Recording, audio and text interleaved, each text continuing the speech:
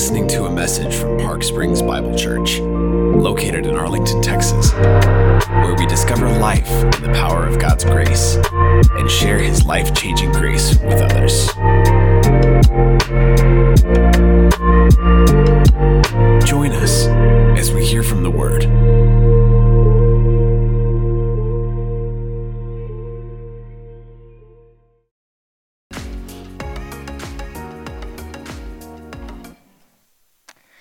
Well, good morning. Happy Easter. Grateful you guys can be here. I bet each and every one of you this morning are shocked about what we're going to talk about. Right, surprise, surprise. I mean, this is one of the most pivotal moments in the life of the church, right? We sit here and we're aware, as we've heard about and celebrated Easter numerous times, that the reality of the life, death, burial, and resurrection of Jesus Christ is at the forefront of what makes the church. What makes believers believers. In order to call ourselves Christians, united with Christ, followers of Jesus, the central elements of what that means is that the life, death, burial, and resurrection has a daily impact on our lives. And yet, we can come in here, and I can come in here, even preparing this week for the sermon, with some level of staleness, familiarity, if you will. We're so certain about what the Bible has talked about and the truths of God's Word that sometimes we wonder if it loses traction, if there's an element of impact that is lost because of how frequently we're familiar with the story itself. What I want to do this morning is try as my best as I can to attempt to add some freshness or revive the reality of what the impact of the truth of the life, death, burial, and resurrection means for us on a daily level. The reality of the empty tomb is not just something that happened thousands of years ago that then incited a worldwide religion that has had impact on lives across the world.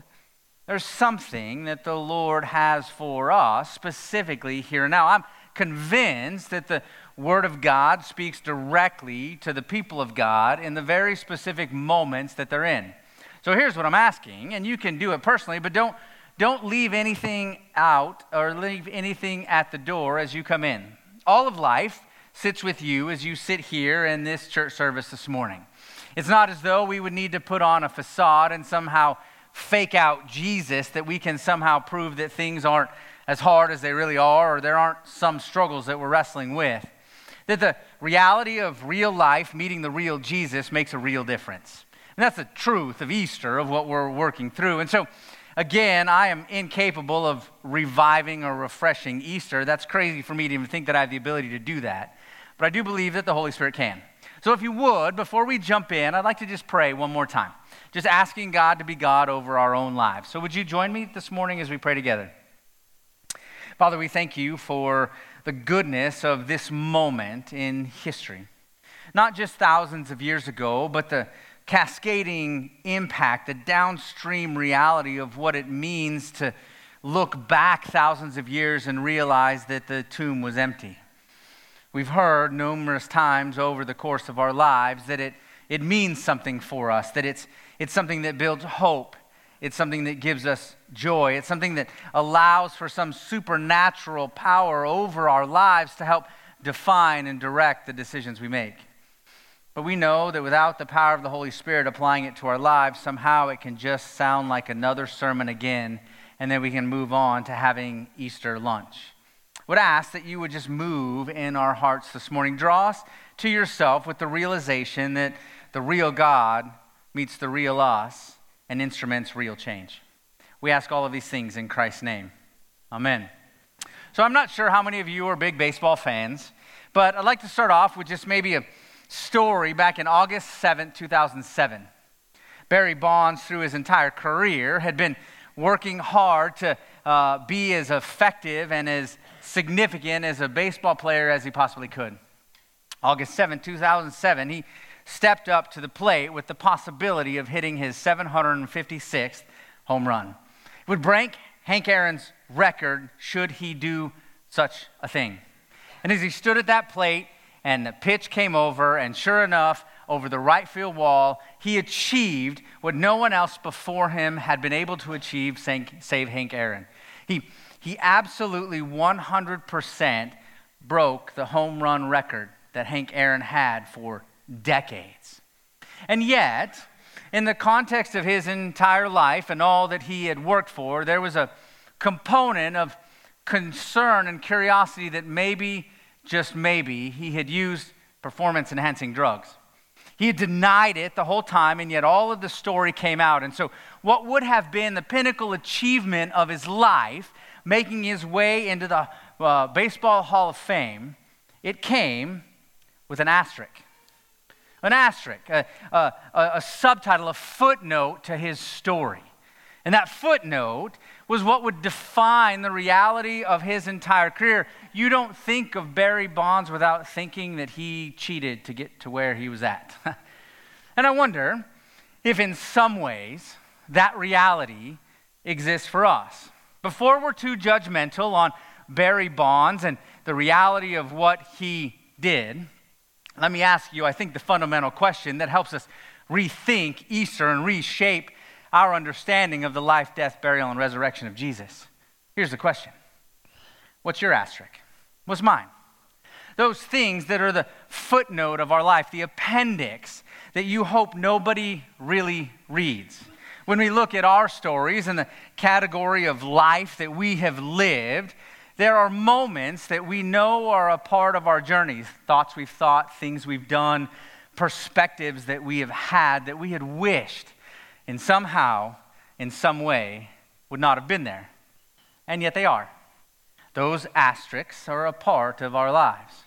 And so, what do you do? What do we do with the reality of what we know others might know, but we're certain God knows? I was just thinking not that long ago that there's this new program on the computer called ChatGPT. Anybody familiar with it? So AI is just taking off. And apparently there is some thought that it would provide the solution to a lot of different things. And I actually tested it out. And I was curious about what answers it would give me. And so we're going to be in 1 Corinthians chapter 15 this morning. And so I typed in ChatGPT. I said, write a sermon on 1 Corinthians 15. Huh? Wouldn't that be easy? Just roll it out, baby. We are good to go. At the end of the day, I didn't use anything from it. But it's sure enough, it takes maybe less than a minute, and all of a sudden it develops this whole argument. And so when I think about the asterisk that's over our lives, I decided to ask ChatGPT the fundamental question. What is the world's biggest problem? That was the question. Here, from the AI of all AIs, is the answer. As an AI language model, I cannot give a personal opinion. Personal, how funny is that? However, life's biggest problems can be subjective and vary from person to person. Some may argue that it's finding purpose and meaning. Others may say it's dealing with loss and death. While some say it's coping with mental health issues or inequality, ultimately, the answer depends on the individual perception and life experience. Well, how easy is that? So, when we jump into 1 Corinthians chapter 15, the Apostle Paul, a gentleman that God had radically changed, that was inspired by God to write a book to the church in Corinth, answers that very fundamental question. And unashamedly answers it, not with all of these things that you can figure it out yourself and maybe adapt to the situation, and the world's biggest problem is based on your own experience. No, Paul is unwilling to go there. He's categorical in his conclusion as to the world's biggest problem. And so if you'll take a second, the words will be up on the screen, but I'd like to just read for you a section of 1 Corinthians chapter 15. And here's what Paul says. Now I remind you, brothers, of the gospel I preached to you, which you received and which you stand, and by which you are being saved, if you hold fast to the word I preached to you, unless you believed in vain. Verse 3, for I delivered to you as of first importance. So the most priority thing, the most important thing in life, Paul says, what I received, that Christ died for our sins in accordance with the Scriptures, that he was buried, and that he was raised on the third day in accordance with the Scriptures, And he appeared to Cephas, then to the 12. Then he appeared to more than 500 brothers at one time, most of whom are still alive, though some have fallen asleep. Then he appeared to James, and then all the apostles. Last of all, as to one untimely born, he appeared also to me. For I am the least of the apostles, unworthy to be called an apostle, because I persecuted the church of God. Verse 10, but by the grace of God, I am who I am, and his grace toward me was not in vain. On the contrary, I worked harder than any of them, though it was not I, but the grace of God that is in me. Whether then it was I or they, so we preached, and so you believed.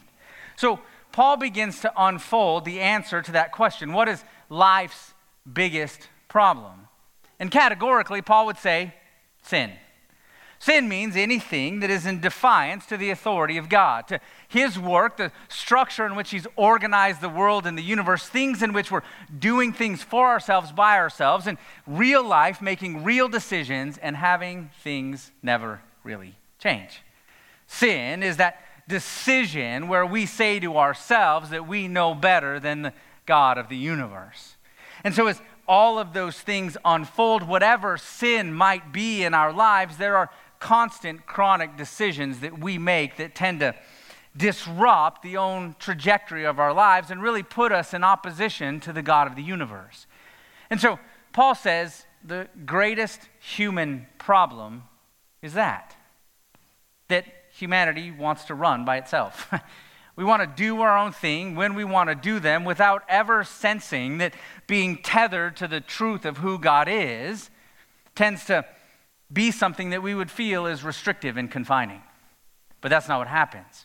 See, Paul tells us that as we understand the truth of the gospel and remind ourselves of the reality of who Jesus is, we get this picture, and he's very clear on what the picture is. Here's what I want you to do. I want you to look at the life, the death, the burial, and the resurrection of Jesus Christ. And I want you to do so as objectively with all of your life and all of your perspectives through the lenses of those events. And in so doing, the conclusion is undoubtedly clear. Number one, he tells us, Jesus is real.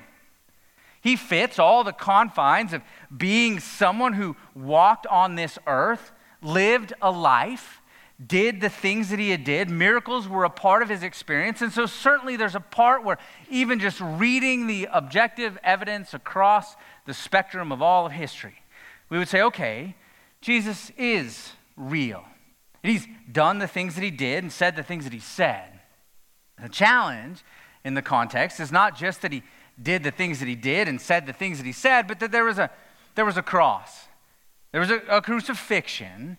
And just hearing the words of what Jesus said that crucifixion meant, it meant that the sins of the world were laid upon him, that sin has always been humanity's biggest problem. It's always that which cripples us. It's our Achilles heel. It's the very thing that seeks to define our experience. And so as Jesus stretches his arms out on the cross, we come to this conclusion that he was the only sinless man that ever lived. That means that he never did anything in opposition to the perfect will of God. He followed the law perfectly. He loved perfectly.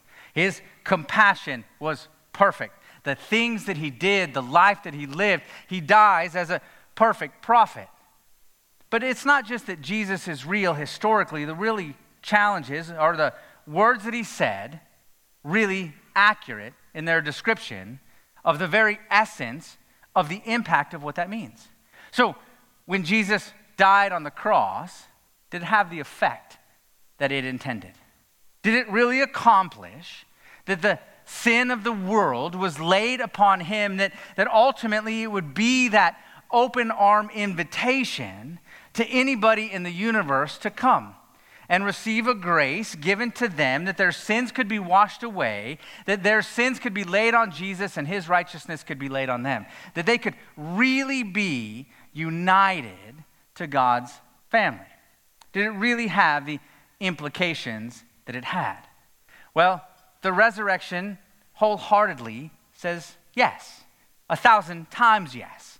The resurrection is a declaration that the effect of the crucifixion had the effect that it was intended, that he paid the price for our sins, and now life is given. And the empty tomb means for us that not only is Jesus real historically, but the real God meets the real you in your real life for real change. See, when we look at ChatGPT and we try and think about a world solving its own deepest problems, often they're solving the symptoms of the world's deepest problems. They never really get to the heart of the challenge. And the heart of the challenge is that we have made decisions, both by will and by choice. By nature, we do things that live and communicate that God does not really have authority over each and every one of us. Each and every one of us sitting here, and me even standing here, would have an asterisk over our lives. How do we deal with the footnote that we hope no one reads and the appendix of the journey that we've written that we hope no one knows about? What do we do with our asterisk? Well, nothing. You can't fix it, and neither can I. But Jesus, through his life, death, burial, and resurrection, is the solution to the greatest human problem. It's the only solution to sin. And let me communicate to you that AI will never get us there. Artificial intelligence will never be the source of your life change. And most of us will be like, well, of course not. It might be smart. It might help us on tests or whatever. We might find a way to use it to make our quality of life easier, but it will never solve the deepest parts of the human condition. But just like AI, the same is true for us. You and I will never solve the most difficult parts of our lives. We'll never be able to deal with on our own the fullness and the reality of the human condition. And that's what Paul says. He even gives us an indication this morning of the asterisk over his own life. Here's what he says. I don't really even deserve to be called an apostle, because on the footnote of my life, in the appendix of my story, I was one of the main persecutors of the church. I did the worst thing imaginable. I was so convinced that Jesus was a blasphemer and a liar that I incited violence. I was present at the stoning of the first martyr, Stephen. I was there. I look back on my journey, and here's what I see as I look at it through the lenses of my own life. Epically got it wrong. I'd made enormous, huge mistakes that feel like they could mark my identity. Even as I look at it through the lenses of my own life, I don't deserve to be where I'm at. And yet, what happens as he understands the life, death, burial, and resurrection is that the real God meets the real Paul in real life for real change. See, that's the impact of the resurrection, is not that somehow we'll find ourselves living in the midst of this asterisk on our life, but Jesus defines and redefines everything for us. That there is something so unique about being invited into an intimate relationship with God, that the sin that Jesus bore and the freedom and the liberty that Christ offers me as an invitation radically changes everything. It changes not just my past and my present, but it changes how I see myself. It changes the story that I tell. So that when I communicate to you about the change that God is doing in my life as the real God meets the real me in real life for real change, I come to the conclusion that my story, even the darkest parts of it, are worthy to be told because it's where Christ met me. For example, imagine a man named Sam. He lived his life for himself and continued to leave a stream of broken relationships in his wake. Selfishness was a part of his journey. The thought that he knew everything about everything led to consistent fractures in his life and relationships. He always felt like he was the one that was being prejudged, that he was the victim of the world misunderstanding him, and yet in the context of his life, all he could see as he looked back was relationship after relationship distancing themselves from him. Loneliness embedded itself into his life. Discouragement was a companion on a daily basis. And yet one day, through the context of his life, he had a friend invite him to church. And invite him just to hear and see that God offers a community of faith where brokenness is part of all of our stories. No one is better than the next. but Jesus is in the process of implementing change. And in that moment, as he came forward and gave his life to Jesus, the real God met the real Sam in real life for real change. Did his life get easier? I don't know, maybe. There were some moments where he could see hope in the midst of darkness. Some things were better, but one of the things that changed fundamentally is as he understood how God saw him, he saw himself differently. That he was now part of a family and a relationship with the God of the universe, and that it wasn't his own strength that it required of him to change and be a different person, to be better liked and to not be so selfish and arrogant. No, it was God exposing the areas where the truth of Jesus Christ and his constant chronic rescue of all of that sin was what was changing every aspect of who he was. His status before God changed instantly.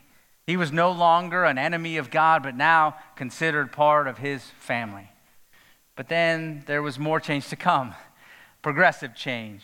His development and growth was God continuing to prune and change and transform his life. See, Jesus is real. Not just historically, but even here and now. The very thing that you live in real life, the God of the universe, is communicating to you that Jesus is alive, that the tomb remains empty. Jesus didn't resurrect for a time being and then go back into the tomb and shut the door. No, Jesus is alive. The Bible tells us he ascended into heaven and in the process sent the Holy Spirit, that the very presence of God for those who find faith in Jesus Christ is living and breathing inside us now. That you have current hope, current intimacy, current reality of the presence of God that lives and breathes inside of you who have trusted Christ. The life, death, burial, and resurrection of Jesus Christ is in the process of reminding you the very thing that Paul says is of prime importance. The most important thing in life is to get Jesus right. Jesus was not a prophet. Jesus was not just a priest. Jesus was not just a good guy in a broken world. Jesus is God. And by being God, there is an ability to instrument transformation and invitation in the most real ways. The invitation of Easter is that the real God can meet the real you in your real life for real change. And I think Paul gives us even more of those categories as he continues on. And here's what I think he says that is of absolute importance. He tells us that Jesus makes new life possible. So here's the story, right? He says, okay, there's a life, death, burial, and resurrection, and it wasn't just confirmed by a few zealous followers, right? Obviously, Peter was there, and so he's excited about Peter, but he tells us that just like any historical evidence is verified by the eyewitness accounts of people, Jesus said, I went to every extent. Hundreds of people saw my resurrected body in the empty tomb, confirming that Jesus had conquered death. And in the process, he tells us that it was all in accordance with the scriptures. And after he appeared to James and all the apostles, last of all, of one untimely born, he appeared to me. Verse 9, for I am the least of the apostles, unworthy to be called an apostle because I persecuted the church. Verse 10, here it is. But by the grace of God, I am what I am, and his grace toward me was not in vain. I'd like to suggest to you this morning that Jesus makes new life possible, that it's an invitation for all of us realizing that the real God meets the real us and real life for real change. He tells us that Paul is not ashamed of the story now that it's been resurrected, if you will, by the power of the resurrected Christ, that the tomb being empty, Jesus' life, death, burial, and resurrection has practical implications. One of which is that Paul doesn't need to be ashamed of his story. He looks back and realizes that he was one of the chief persecutors of the church, and he doesn't look at that as a huge win, but he sees it as a place of, this is where I needed grace. That I did not have it figured out. I thought I was such an expert in life that I had figured out all of the religious things that needed to be done. And yet, when God met me, God showed me what I didn't know about myself. I couldn't figure it out. I couldn't do it alone. And I don't have the answers I thought I had. And daily, that becomes Paul's rhythm and becomes yours and mine. The asterisk over our life, the footnote, the appendix of our life, is not that which we hope no one knows, but one in which we surrender to the truth of a God who knows all things and communicates to us that there is redemption, there's restoration, there's hope in the darkest moments of life. Whether your story is like Sam or Paul or mine, it doesn't matter. Your story is unique, but yet at the same time, the universal invitation is open to you. The real God can meet the real you in real life for real change. That the most transforming power at work isn't going to come through AI or self-reliance. It's going to come supernaturally from the power of the Holy Spirit at work in your life and mine. And that's the invitation of Easter all the time. Sociology, years ago, I was in a sociology class, and they talked about the law of the second follower. Anyone ever heard of that? It's an intriguing thought process as I figured those things out, as they rolled it out, and they have this picture as they talk about the law of the second follower.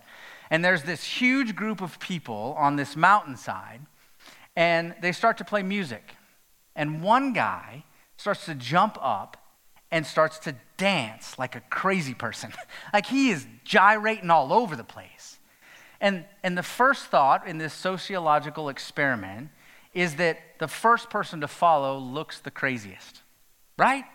You're just uncertain. If I could attach myself to this person, this seems insane to me. But the law of the second follower is that once one other person joins in, the entire group feels like somehow, in some way, it's safe. That the social pressure of being that guy that attaches themselves with something that seems outlandish or crazy is now something that is socially acceptable. And so what you see in this law of the second follower, you get that perspective of what ends up happening is that now the second one's there, and then the third one and fourth one, and before you know it, the entire mountain is dancing because one person chose to follow this crazy person that seemed like they were out of line. I think that's what Paul gets at to the end of his life. Here's what he tells many of the people is he says, follow me as I follow Christ. Realize that our lives are worth leveraging for every aspect of it, from the asterisk to the footnotes to the appendix to the challenges that you and I face.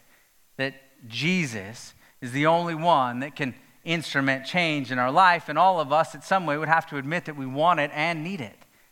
And the gospel, through the power of the resurrection, gives us that.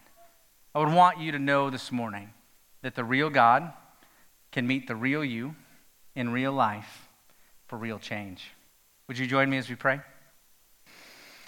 Father, it is by your kindness and because of your active pursuing love. The cross is not just a demonstration of the willingness to deal finally with sin and completely with sin, that you could say the words on the cross, it is finished, and it be true. But the 3 days in which you spent in the tomb, the resurrection gives us the indication that that is not the final say. That you are a God who is at work in our lives, and that the gospel communicates to us that we need daily rescue. We need you to do what only you can do. Father, show us our need for you. And we would ask even this morning that you would help us come to grips with the real God meeting us in real life for real change, and bring us into intimate connection with the family of God as we have trusted you in the power of the resurrection over our lives. We're grateful that you not only forgive sin, but you bring us into intimacy with you. We ask this all in Christ's name. Amen. Let's stand and respond in worship.